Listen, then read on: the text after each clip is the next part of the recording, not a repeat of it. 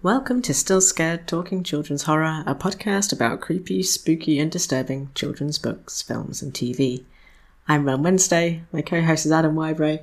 Today we're talking about Grinny and Monster Maker by Nicholas Fisk. A full transcript of this episode will be available, so check the show notes for that. Enjoy!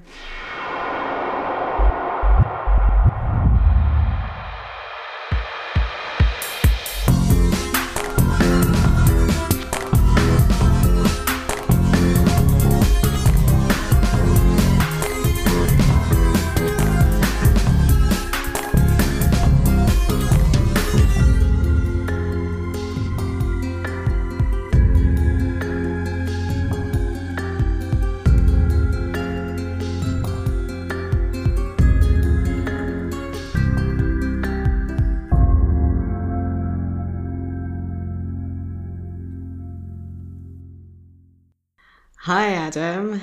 Hoi hoi, hello Ren. Hey, you ready to talk about some scary grannies? Do you mean, am I ready to talk about safeguarding issues in the 1970s? Because yes, I am. I think that will come up, yeah. So we're talking about two books by Nicholas Fisk, Grinny and the slightly later Monster Maker. Yeah, and this was a listener recommendation, actually. So thank you, Dave, if you're listening. Oh my God, I hope they're still listening. Like, when was this recommended to us? Oh, only last year. It's not that long ago. Yeah, that's fine. You know, knowing our updates, that's pretty good. Yeah. So had you read either of these before? No, I hadn't even heard of them. I'd heard of Grinny, and the name had stayed in my mind, but I'd always kind of side-eyed it. The kids in the book do this eyes to the left trick, which is basically side-eyeing. And I think I side-eyed Grinny, much as the kids in the book do. I didn't like the name, I didn't read it, but I did read Trillions, which is not a horror, though it is a little bit uncanny. It's a science fiction book he wrote about an alien dust that communicates by forming itself into patterns. Which did make quite an impression on me, but that's the only Nicholas Fisk I've read up till now. He's kind of described as a sort of science fiction writer for children, which is quite an interesting niche.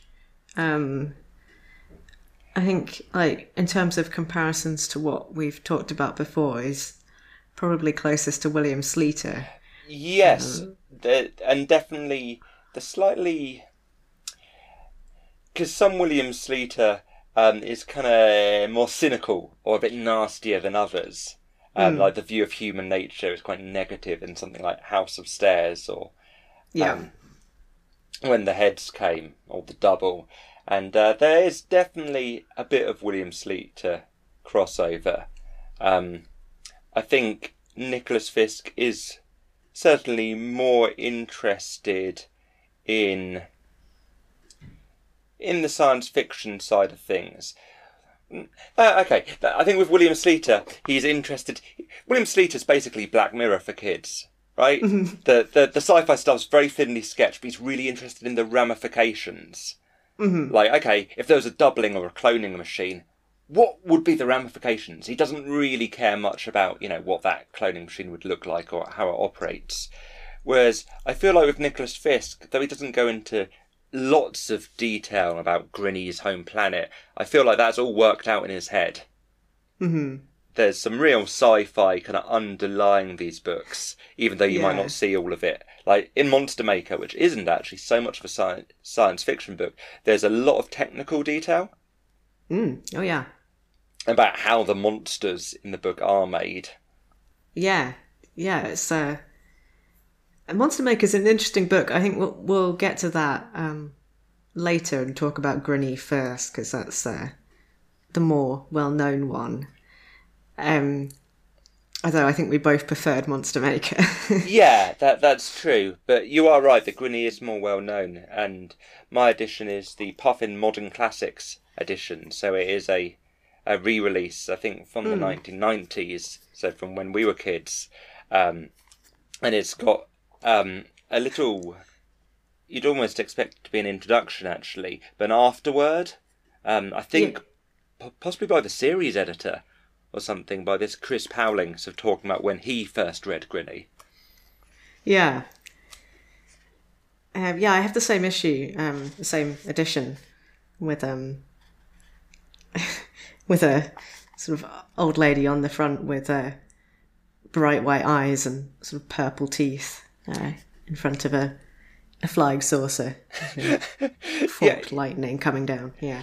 Yeah, it looks kind of like a graphic from one of those terrible alien conspiracy videos on YouTube, or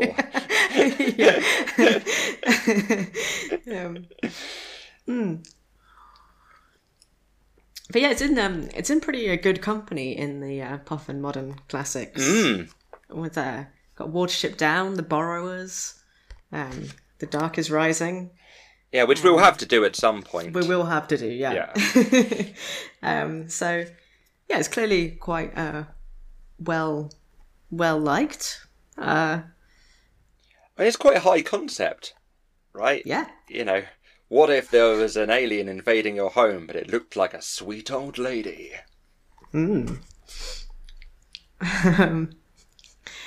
So it's told through the diary of 11-year-old Tim, who is you're just immediately laughing, even thinking about him. I just who's a very pompous little boy. He's precocious, I think it's fair to say. Yeah. So shall I just? I mean, this is only from page 11, so it's from near the beginning. And can I just read this little passage, which I think should give you, the listener, a sense of the character of Tim. Go for it. Then father and mother came in from feeding the rabbits. He made a complete bosh of it as usual, saying all the wrong things, making it quite clear that he hadn't a clue about the very existence of great aunts. But she fixed him with her beady eye and grinned and said, "You remember me, Edward," and he re-entered the 20th century in great style, pouring everyone sherry.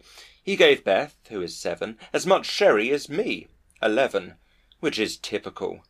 Beth was, as ever, the outstanding social success, and shook hands and said, "Oh, what a lovely surprise," and looked more like a telly ad than ever. I suppose it's a graceful accomplishment, but it's also the mark of a little cow.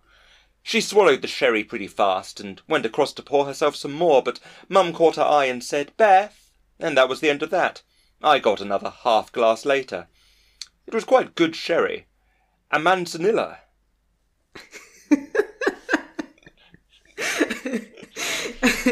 Thank you. Reading him as Noel Coward perhaps would have read it. But yes, he's a little 11-year-old sherry connoisseur. Yeah.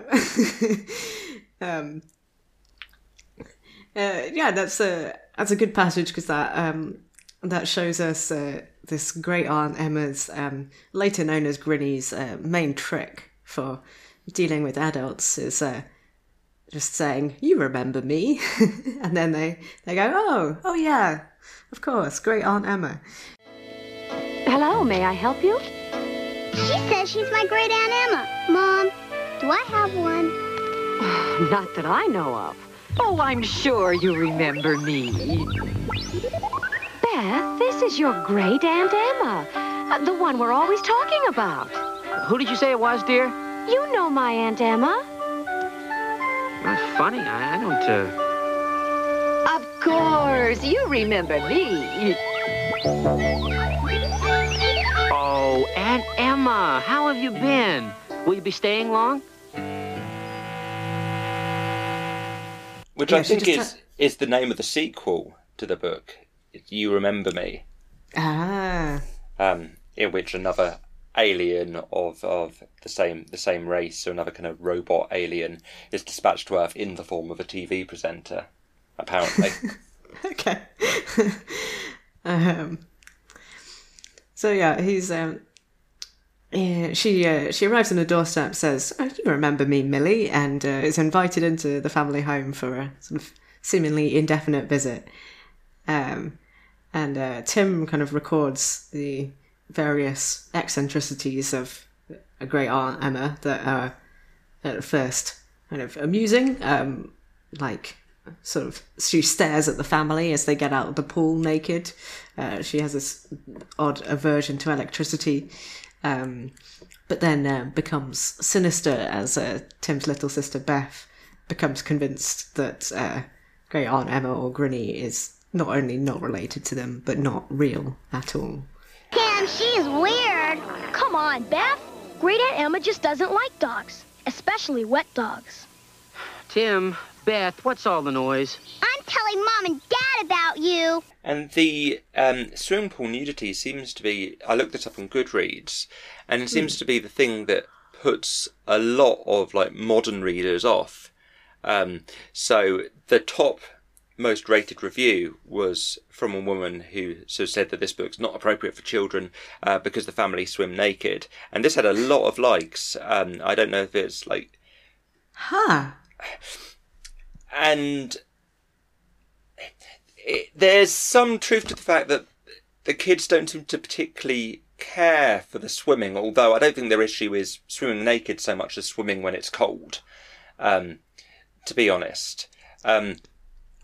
I can see why Nicholas Fisk uses it as a device, because, and you probably wouldn't get it in a kid's book written today, but that Grinny doesn't know anything about the anatomy and the biology of humans, and obviously being on a fact-seeking mission from the aliens, is interested in this, and that's why, when they get naked out of the pool, Grinny looks at this, and obviously that seems really kind of creepy and weird, and...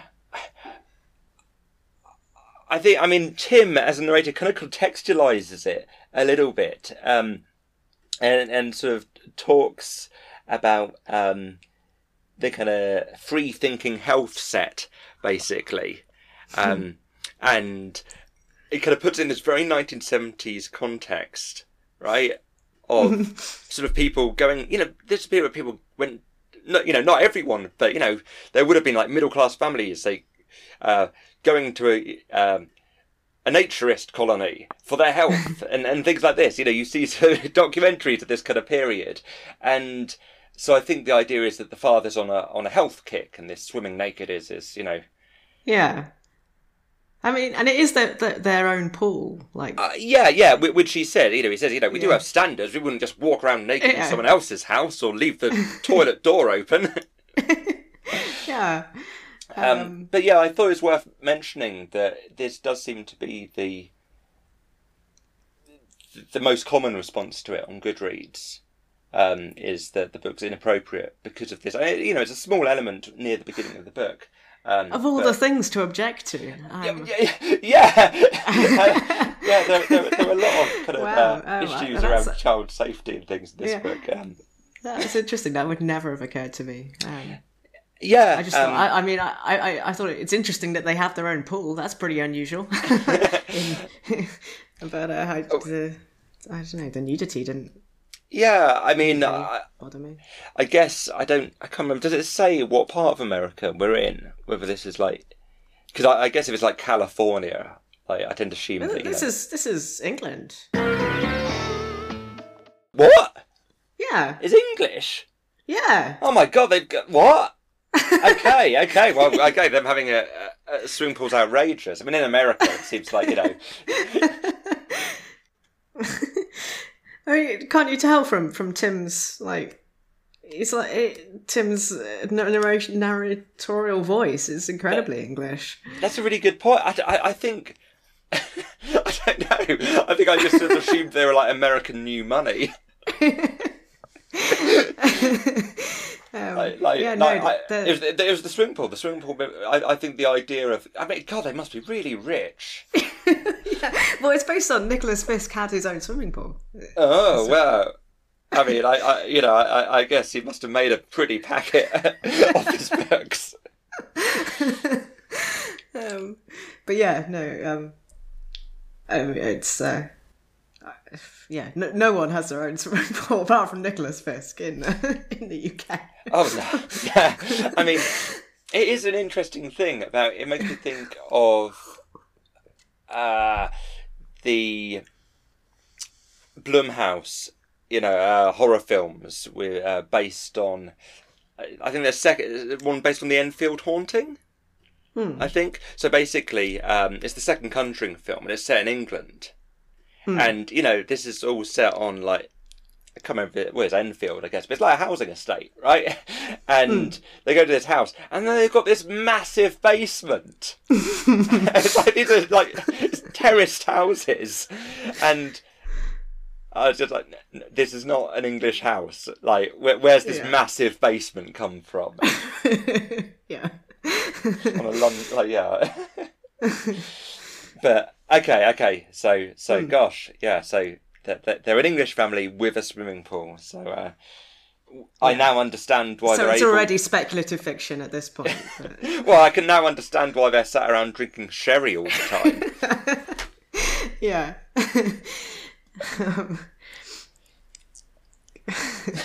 Right. So anyway, so the first sign that something is definitely quite wrong about Grinny is that she slips outside and hurts her wrist. And Beth sort of rushes out to help her up and then runs away without saying anything. And is kind of acting very strangely for the rest of the day. And eventually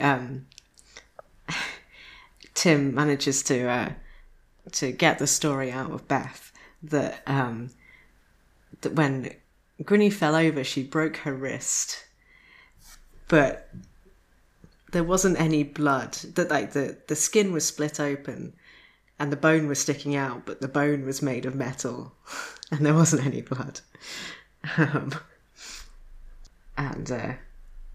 Beth says she's not real, and Tim kind of goes, "Okay," and isn't entirely convinced yet.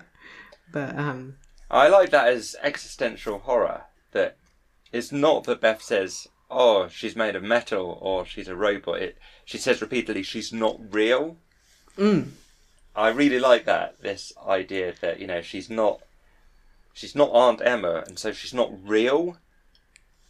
Yeah. That she sort of has this non-existence. That her existence is impossible, and so Beth's way of explaining this wrongness is to keep repeatedly saying that she's not real. Yeah. I thought that was really neat.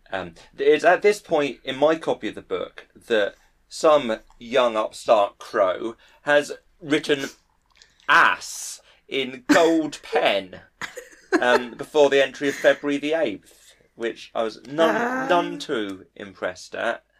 So, yeah. If listener, if you were the child who wrote this in the copy of Grinny that I ended up picking up, consider yourself told off and duly chastised because I was unimpressed. Yes, it's not big and it's not clever. No, even if that's what you think of the book, you write that in your Goodreads review, not in the book itself. Ass. Yeah.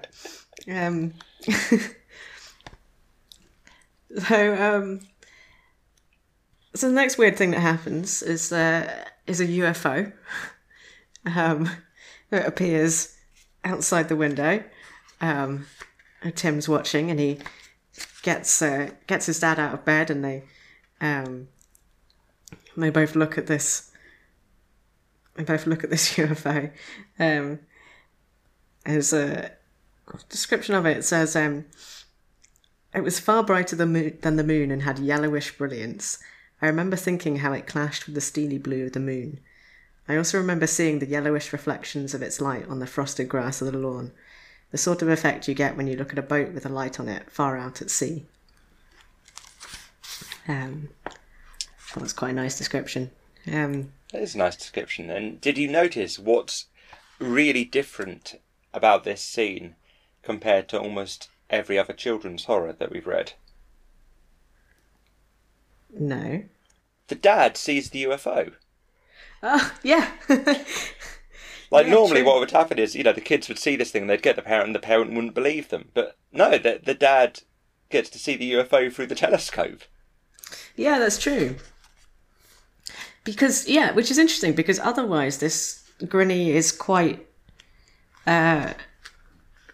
seems to fit quite into the kind of genre of, like, kind of demon headmaster sort of thing of kids versus adults.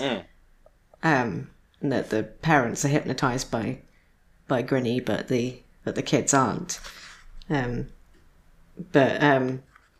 Yeah, it's true. He does see the UFO as well. Yeah, so in the book there's a sketch from the father of the UFO, so he doesn't get to take a photograph of it. By the time he set up the camera, the UFO's disappeared. But he does a kind of composite drawing of it based on Tim and Beth's and his own description of what the spacecraft looked like. And it seems like Grinny, on some level, communicates with the UFO. I don't know if this becomes apparent at this point. Well, yeah, you kind of get that idea because sort of Tim goes to her room and finds her lying sort of flat on her back and glowing from the inside. And she's I think she's sort of murmuring to herself. Or there's a slight fluttering, twittering sound, which is kind of what they later call Grinnish, which is her sort of language for communicating with the UFO.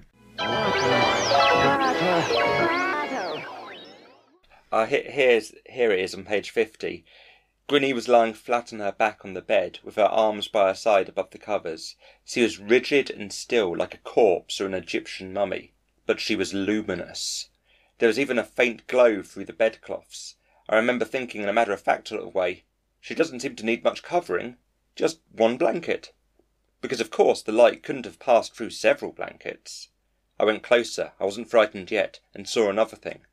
Her eyes were wide open. She was staring at the ceiling, staring at nothing, and her eyes were lit up from inside, like water when you put the lens of a lit torch in it. Her mouth was open, and she was grinning. Yeah. And then just a little bit further on it says, I think it was the reflection of her luminosity on her teeth that made me give a sort of scream. It's a detail I really like.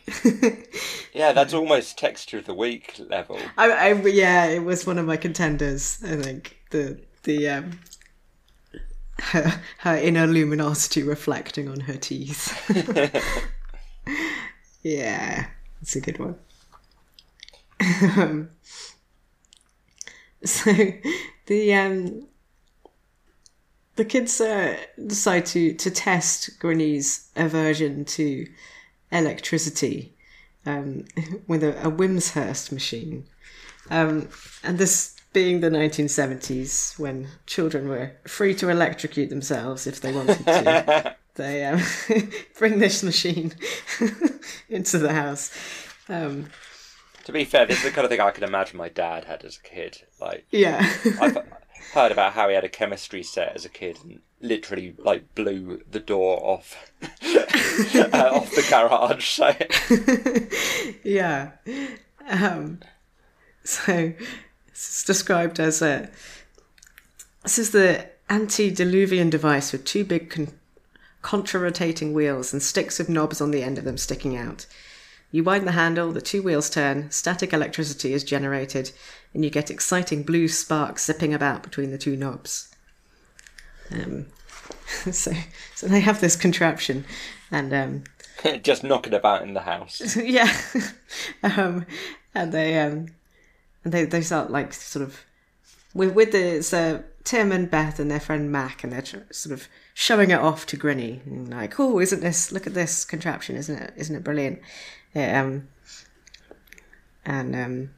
she's getting more and more uncomfortable, and they kind of pretend not to hear and sort of start winding it up, so it's got all these sparks flying around and sort of bringing it closer to her, and then kind of putting their hands in the sparks and daring Grinny to do that as well.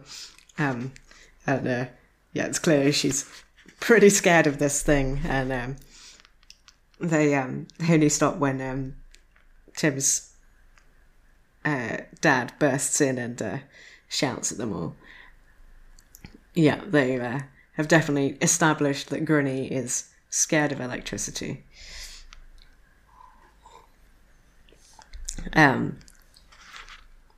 As well she might be. I mean, electricity's really weird. Yeah. It's not an unreasonable thing to be scared of, even if you aren't made of metal. Yeah. Yeah. And I think by this point, Tim is quite convinced that Grinny is not real. But if she's not real, what is she? Yeah. Well, at first he's treating Beth's claims like they were claims of the week. But they don't qualify for claims of the week because Beth is completely right. He says a lot about how, women and girls are just led by their emotions and they're irrational creatures and so on. And yes. Yeah, Beth is wise to Grinny from the start. And is proved to be right. I feel like you're meant to, I don't know, be fairly on side with Tim. Or from what Nicholas Fisk writes, or he's quoted in the afterword, he says that, Tim's basically him when he was 11. And so, he was just sort of putting on. I think there's maybe a bit of an assumption that boys around that age are going to be reading this book and they're just going to relate to Tim. Yeah. So yeah, it's good that Tim isn't validated in all his chauvinism, but it gets pretty wearing because there's quite a lot of it. Yeah, and I think that's one of the things that's aged about this book is this kind of jocular sexism of Tim's. That yeah, so it's wearying. Oh, and so Tim and Beth also have a friend, or Tim has a friend called Mac who comes over, who also gets in on the Grinny conspiracy action. Mm-hmm. And so I think he's part of the electricity game to test Grinny. Yeah. And he gets involved in trying to figure out what she wants and why she's here. And so they do this, that you mentioned, this eyes right trick on Grinny, where instead of looking directly at her, they address a spot 1 foot to the right of her at all times, and this sort of makes her very anxious, and sort of then eventually sort of drives her into a sort of frenzy where she starts speaking Grinnish. And they do this a second time. She gets so worked up she ends up grabbing Mac's hand and breaking his thumb. Does she snap it backwards? Yeah, I think so. Yeah.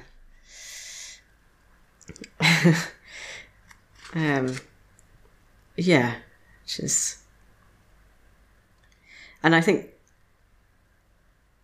that the reason why she does that is that Mac uses her own phrase on her. He says, he's sort of she's speaking Grinnish, and he says, "Tell us about spaceships or something. You can tell me, Grinny. It's Mac. You remember me." And that's when she grabs his hand. So, yeah. Yeah, it's a pretty nasty little moment, and I think one of the reasons for genuine suspense in the book and in Monster Maker is you do feel like the kids are at serious risk of harm. Mm. Like, there's always the sense that, Nicholas Fisk would be quite willing to hurt. That these children, can get hurt or killed, potentially. Yeah. So that night, the UFO appears again, and Tim goes straight to Grinny's door and overhears her saying something about little difficulty and quite suitable. And sort of realises that she's talking about the planet.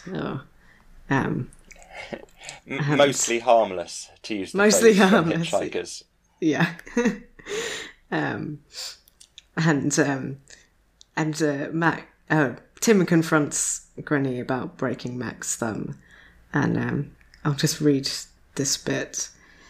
What happens next? Grinny says, "I do not suffer from heat or cold or toothache or any such things, as I think you know. Even if you break my wrist, I feel no pain, and it mends itself almost instantly, which is most convenient." I said, "Mac feels pain. You broke his thumb." She said, "You sound upset. If you like, you may break a finger of mine, for Mac." She held out her old hand with the fingers spread. "Any finger," she said. I made some sound or other and flinched back from her. She said, "You are afraid, and quite rightly. It's quite correct that you should be afraid, quite in order. You must not mind, Timothy. You must get used to it. Indeed you must. The strangeness of it all. You must accustom yourself to it." She still had her hand stretched out. Then she took hold of one of her fingers with the other hand and gave a sudden twist. The finger she broke just split open. The skin parted and it split open. The finger was twisted and it was all out of line with the other fingers. There were little metal bones inside the split skin, and some of them stuck out, glinting. I thought I was going to be sick and was floundering about rather. She soon put a stop to that, however. She said, "There, you must accustom yourself to it. It's a fact of life, Timothy. I am a new fact of all human life." That's quite Demon Head mastery. Yeah. That's a repetition of logical imperatives, and that's the way it is. Mm-hmm. Although I think Grinny's even more alien than the Demon Head Master, because the Demon Head Master seems to basically understand humans, whereas I guess Grinny's only just arrived on the planet, and so spends a lot of time trying to puzzle out humans, and And then sort of the showdown of the book, Grinny kind of explains to Tim and Beth and Mac that her planet is far too overcrowded, and so her species are coming to settle on Earth, and the adults will all be hypnotised, but the children will be enslaved, basically, to serve the new conquerors. Quite suitable. I see little difficulty. Good action. Yes, but wait. You may come in now, Tim and Ben. As you may have guessed, I am a new factor in human life. You are going to have to get used to me. Are you gonna eat us or something? Oh, my, no. We never eat. We just need energy. You see, we've used up our world. So now you want this one?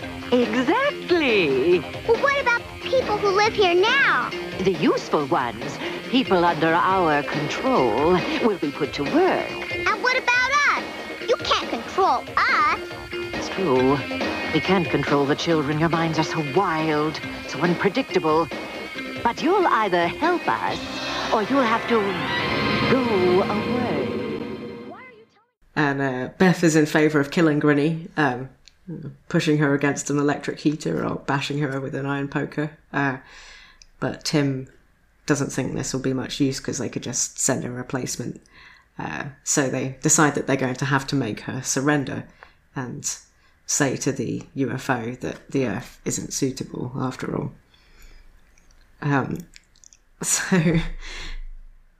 There's no sense that Grinny can be reasoned with. Grinny's very much like the Terminator. Yeah. Beth seems kind of scarily violent in this, but she's also clearly right. Grinny does seem more like a robot than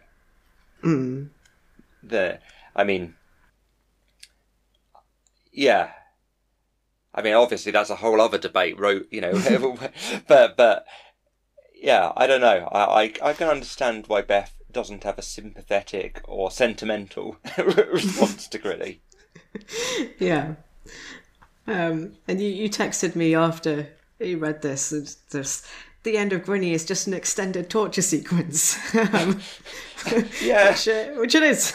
I mean, they're basically torturing a robot. But, I don't know if anyone listening has seen AI, and so remembers the robot torture scenes in that. It doesn't make it any more comfortable. So they're going to try to break Grinny's programming, I suppose. Yeah. So they do the eyes right thing on her again, and they're going to project emotions at her. Oh, Mac's trying to project determination, and Tim's trying to project confusion, and Beth's just going with hate. And they which is says it, but she's muttering, "I want you to die and die and die."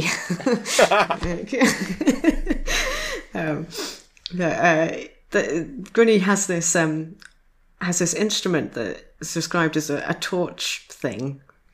I don't know if we're meant to be like, what were torches like in 1973? Were they quite big?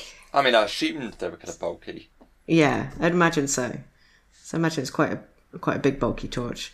And Grinny sort of let slip that this can be used to punish, and so the kids direct it to punish her instead. And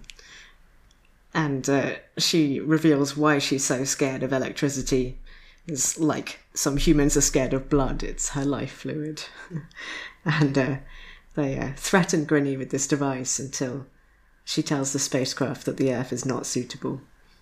And then the torch thing tears Grinny apart. Yeah. Shall I read it? Yeah.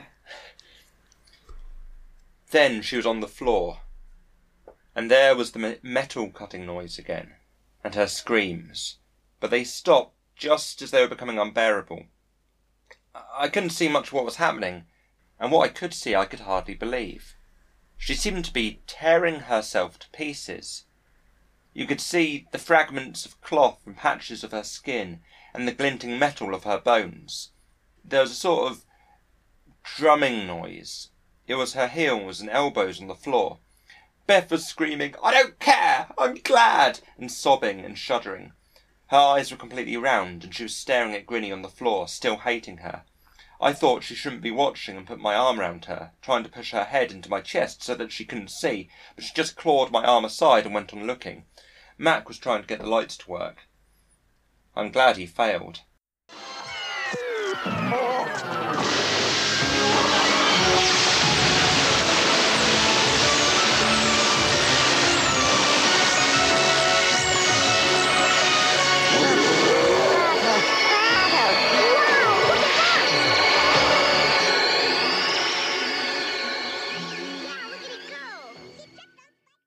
And then all the noise and flailing motion stopped. There was just a small dragging, scraping sound. It was one of her arms. It was being separated from her body.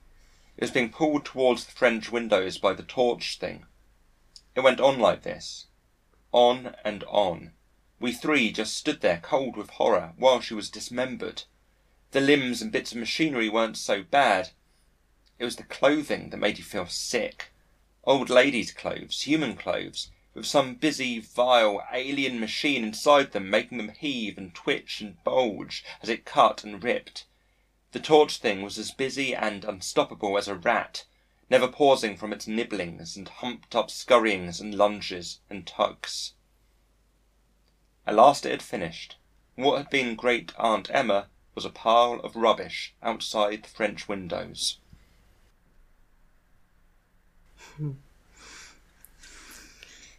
Yeah. It's a pretty gruesome extended description. Yeah. I think it's definitely something evocatively creepy about the old lady clothes and the metal. Yeah, the metal arms and stuff. I mean, it was my first kind of choice for texture of the week. So, shall we do texture of the week? Okay, sure. Okay. Right. Texture. Texture. It's the texture of the week. Texture of the week. Cool. Yeah. Yeah, I mean, that was my first choice, and I also really like the Slurks that are the kind of little monsters in Monster Maker. I mean, these are like little stop motion monsters. The kind Ray Harryhausen would have made. I kind of imagine them also as like Warhammer monsters, I guess. Yeah. And their first description is this. They were called Slurks. There were 96 of them, all the same. Their bodies were deathly white, like dead flesh left too long in a pond. Their mouths could be opened or closed, and were coloured inside with a nasty yellowish hue. Sharp spines ran down their backs, and there was a sinister plumpness around their middles, as if they'd just gorged themselves on carrion. Their eyes were of green enamel over small dish-shaped bright tin cups. Periwinkle had suggested and carried out the enamels. "You must be mad to think of using plastics, Chancey. Plastics go dull, and I can get you a ghastly glitter at only half the cost." She had been right about everything, as usual, except the cost, which turned out to be very high, as she charged Chancey for 2 new electric enamelling stoves, which she'd long wanted. Somehow, Periwinkle had got a reptilian, slit-like pupil into the enamelled irises. The slits had to be set just so, or the sinister effect was lost. But yeah, I like the kind of enamel surface, and I think in Monster Maker this ambiguity over whether the monsters are just models or actually secretly alive is something that sustains the book, and I think you get that from their first description, because even though they're clearly described as models and you have the materials and you can imagine the texture of the paint, also their fleshy physicality, the plumpness as if they just gorged on carrion is really emphasised as well, which does make them seem kind of organic and alive. Yeah. Yeah, that's good. How about you?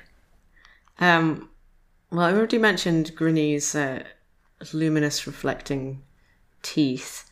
I got another small one, which is in Monster Maker, the main character, Matt, says he has a nice bouncy radish that he considers throwing at his sister. I just say the idea of a bouncy radish, just quite pleasing. But my main texture I've gone with is from Monster Maker, where we'll get to this, but Matt, the main character, gets a concussion, and there's lots of very good descriptions about the world going a bit wobbly. But this is just after he gets hit on the back of the head. There was an explosion somewhere. Then nothing happened. Then there was grass right in front of him. Grass everywhere. The grass was the wrong colour. Each blade was sharply outlined in brilliant grey light, and the centres of the blades were another sort of greenish white. He raised his head from the grass and looked at the sky. The sky too was the wrong colour. It was bleached to a blue-grey white that hurt the eyes. Even the trees, their branches moving with the wind, were wrong, so far away. Yet they were like rubber sponges, each paw distinct and sharp, but blinding grey instead of green. There's really sharp descriptions in Monster Maker. Yeah, it's really well written. It's really well. Antonia recommended it to me because it's the one that made an impression on her when she was young. Like she'd read Grinny as well, but she said Monster Maker was her favourite. And yeah, I do think that actually his writing has really improved quite a lot by the time he gets to Monster Maker. Not that Grinny's badly written, but I don't know. Maybe it was just maybe he just really enjoyed writing about these little models and the filmmaking. But yeah, there's some lovely description in Monster Maker. Yeah, so Monster Maker shares some common preoccupations with Grinny, sort of kind of around animacy, I guess, what makes something alive, and also shares a gleeful disregard for electrical safety. It's about a 15-year-old boy called Matt who is a great admirer of a man called Chauncey Ballow. Dear Mr. Bellow, my name is Matthew Banting. I'm 14 years old and I want to be like you, the greatest monster maker in the world. Is that how you'd think you'd pronounce that? Yeah, that sounds right to me. Yeah. Who's a practical effects and model maker for TV and film. And he has his workshop in the same village, I guess, that Matt lives in. And Matt's desperate to see inside. And he manages to catch a lift with Chauncey when he sees him in the local hardware shop and impresses him with a functioning radio that he's built inside a walnut shell. So he gets to see inside and gets taken on as a kind of unpaid apprentice, and ends up working on these creatures called slurks that he described. There's lots of great descriptions of the slurks and the ultra gorgon, which is the massive beast that Chauncey's been working on that breathes actual fire,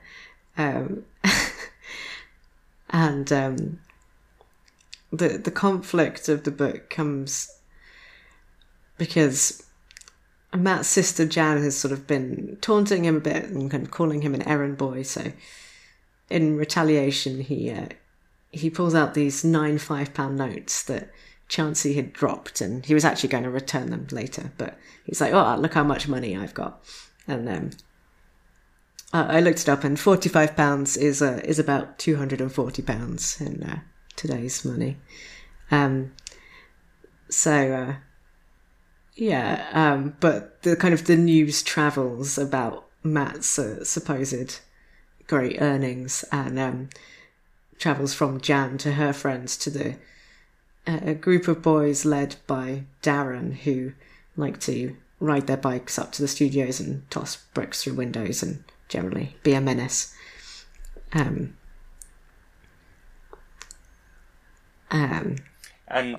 a sort of fight sequence. So they start hassling Matt, and Matt's got I think maybe from his excitement of getting to help out at the studio or the workshop, and also these kind of film dreams dancing around his head, he thinks that he's going to be able to fight them in this sort of heroic battle. And I don't know, the kind of adrenaline, I guess, kind of gets to his head a bit, and he gets quite carried away.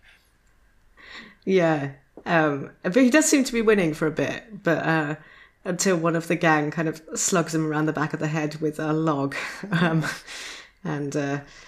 then rides off, and that's when things start to go a bit weird. So he's concussed, and then a doctor sees him and is like, "Oh, that's a nasty bump," and that's when the reality of the book starts getting a bit wibbly, as he said. Yeah, and we kind of, as you mentioned as well, the book has this kind of interesting indeterminacy around kind of the models and creatures being alive, and kind of even like before the concussion, when Matt's working on the slurks, he starts to think he's seeing them wink, or that his sweat on their bodies is this kind of clammy reptile fluid, and and there's a kind of sort of playing with the kind of odd semi-life that the models have, because they'll come to life with stop motion, but and they also like physically move because they have kind of wire inside them, so if they kind of spring back into shape kind of slowly in a way that looks like they're alive. And I've said it before, but I just really love the attention that's given to the technical details of the model making. So there's this real focus on how the joints are articulated, and how a certain texture or a certain look is achieved. And Yeah.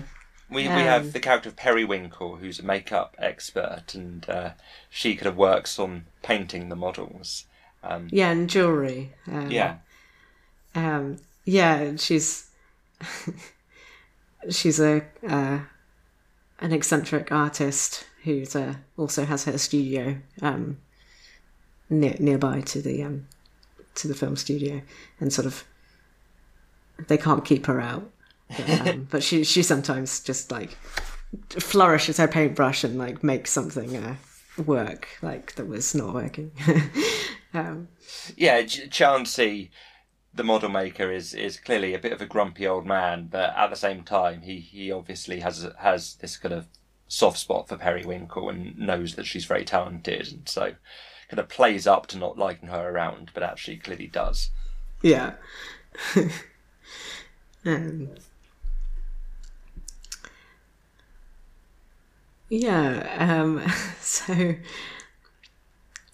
So after the fight, this doctor is very old and not very with it, and sort of doesn't really do anything useful, like tell Matt to go to the hospital.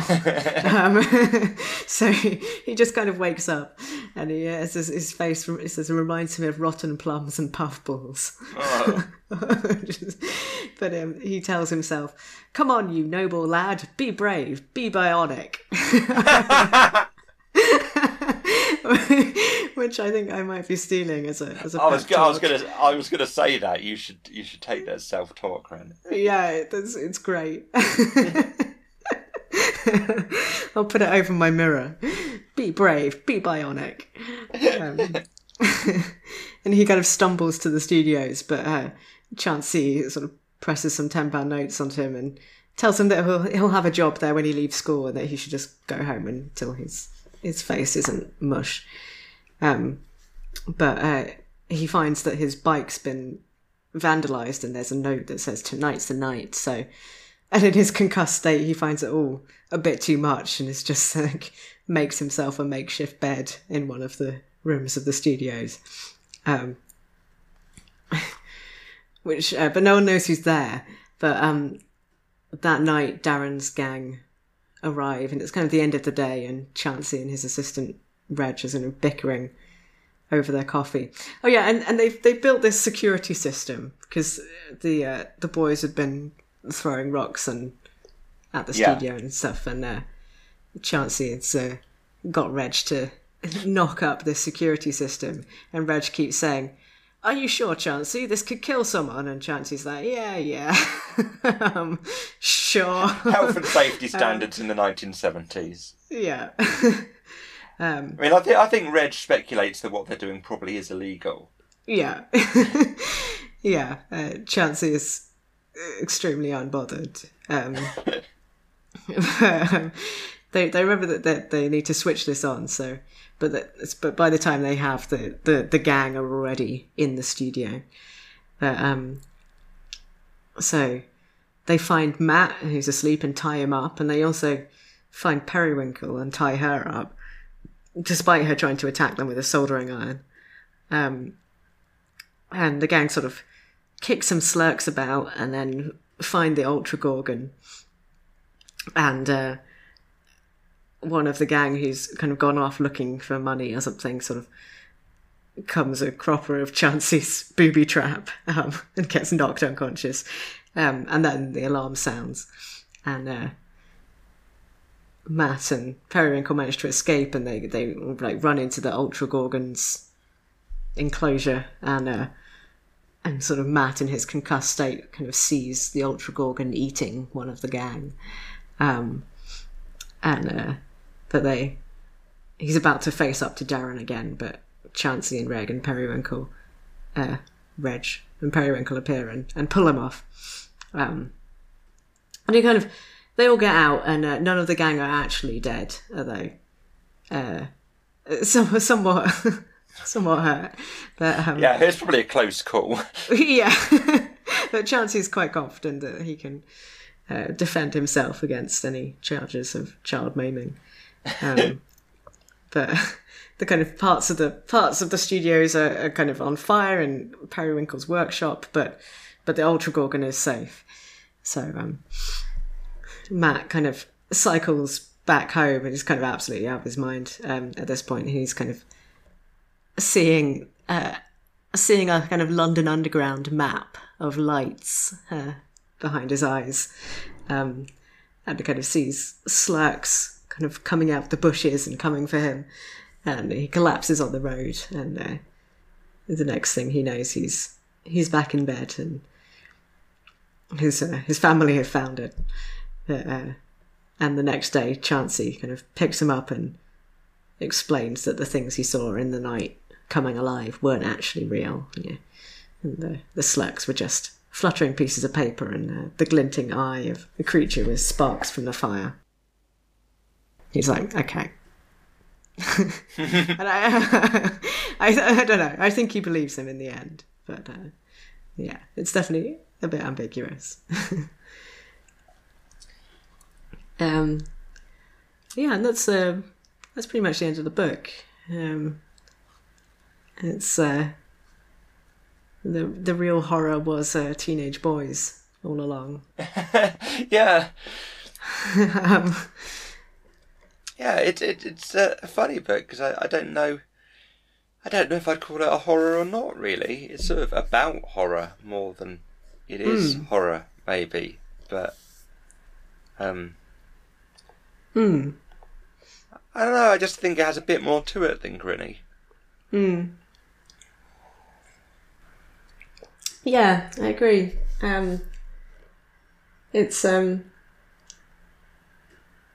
got some it's just got some really interesting kind of atmosphere and kind of great descriptions and the sort of the kind of playing around with what's real and what's animate. It's an interesting little book. It is. It might be a little slow for some kids today. Like, I don't know, but then I don't know if, I mean, Grinny would have been too scary for me, but I don't know. I've been at the local primary helping out a couple of lunch times a week last few weeks, and they were talking on about Hugsy Wugsy and who's scarier, Hugsy Wugsy or Pennywise. And what would you do if Pennywise was chasing you down an alleyway? I mean, I said when I was a kid, I hadn't even seen Pennywise, but I was so scared of the idea that I used to have to shower with the plug in the plug hole, and I put my foot over the plug because I thought that would stop Pennywise from wiggling his way up the plug hole. But I imagine a demonic, ancient, evil clown probably could make his way through a child's foot. To be honest, but yeah. I said the thing with Pennywise as well is that the way to defeat him is if you're not scared of Pennywise, then he hasn't got any power. So that seemed to reassure those who looked a bit nervous. Did I tell you though about the conversation I had with one of them about Spider-Man? No. Okay, so last week, one of them had a Spider-Man lunchbox, and I said, trying to start a conversation, it's just a little 6-year-old boy, and I said, well, maybe Spider-Man has a lunchbox, and he said, no, Spider-Man eats when he gets home. He seemed quite affronted by my suggesting that Spider-Man would have a lunchbox. I said, well, Spider-Man has to be honest, I haven't seen a Spider-Man film since that terrible Spider-Man 3 when Spider-Man was an emo. That's the last Spider-Man I watched. So I don't, I don't know much about Spider-Man. But I said, I know that Spider-Man goes around on the rooftops. He's out and about quite a lot. So I said he probably does get hungry, and that might, maybe he would want to eat when he's out on the job. And then the little boy said, well, Spider-Man would eat you. And I said, well, no. I said he wouldn't eat me because Spider-Man doesn't eat people. And he said, yes, Spider-Man eats people. I said, well, no. I said, Spider-Man's good. Spider-Man, he's not a cannibal. I said, Spider-Man's good. He doesn't eat people. I said, and then he said, well, Venom eats people. And, I don't know much about, super. So I couldn't say he was wrong on that. And I said, well, I don't know, maybe. I said, Venom's bad though, so I don't know, but Spider-Man doesn't. And then he sort of paused and reflected, and then said, Spider-Man eats spiders. I left it there, to be honest. Yeah. But yeah, if anyone wants to email about whether Spider-Man does eat people, that would be good to know, because I'm in the dark. I'm really behind with superheroes, and I know that they have to up the ante to make superheroes more exciting or whatever. So maybe in nowadays Spider-Man does eat people, for all I know. Yeah. I mean, I guess it's not, he's between a spider and a man, so in a way, I guess it's okay for him to eat spiders and people, really.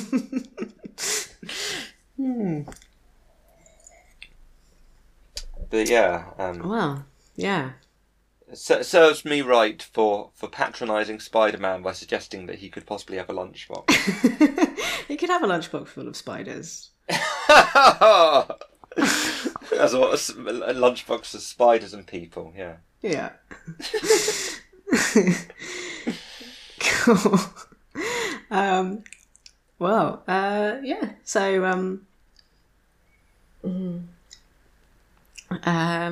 that was our journey into the 1970s with Nicholas Fisk. Thanks again, Dave, for suggesting that. It was an enjoyable read. Do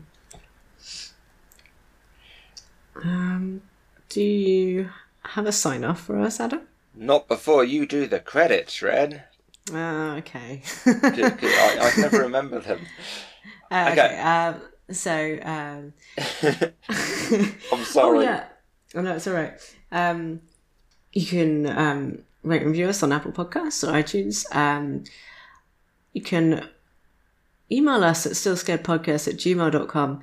I'm trying to transfer us away from Twitter, so I've made an Instagram account that's going to be porting posts to the Twitter. So Twitter's still there, but neither of us are on Twitter, so I don't really want to use it much. So, but an Instagram account is... I think it's just Still Scared Podcast. Yeah, just Still Scared Podcast. So you can follow us on Instagram. Our intro music is by Maki Yamazaki. Our outro music is by Joe Kelly. Our artwork's by Letty Wilson. Do you have a sign-off for us, Adam? Of course I do.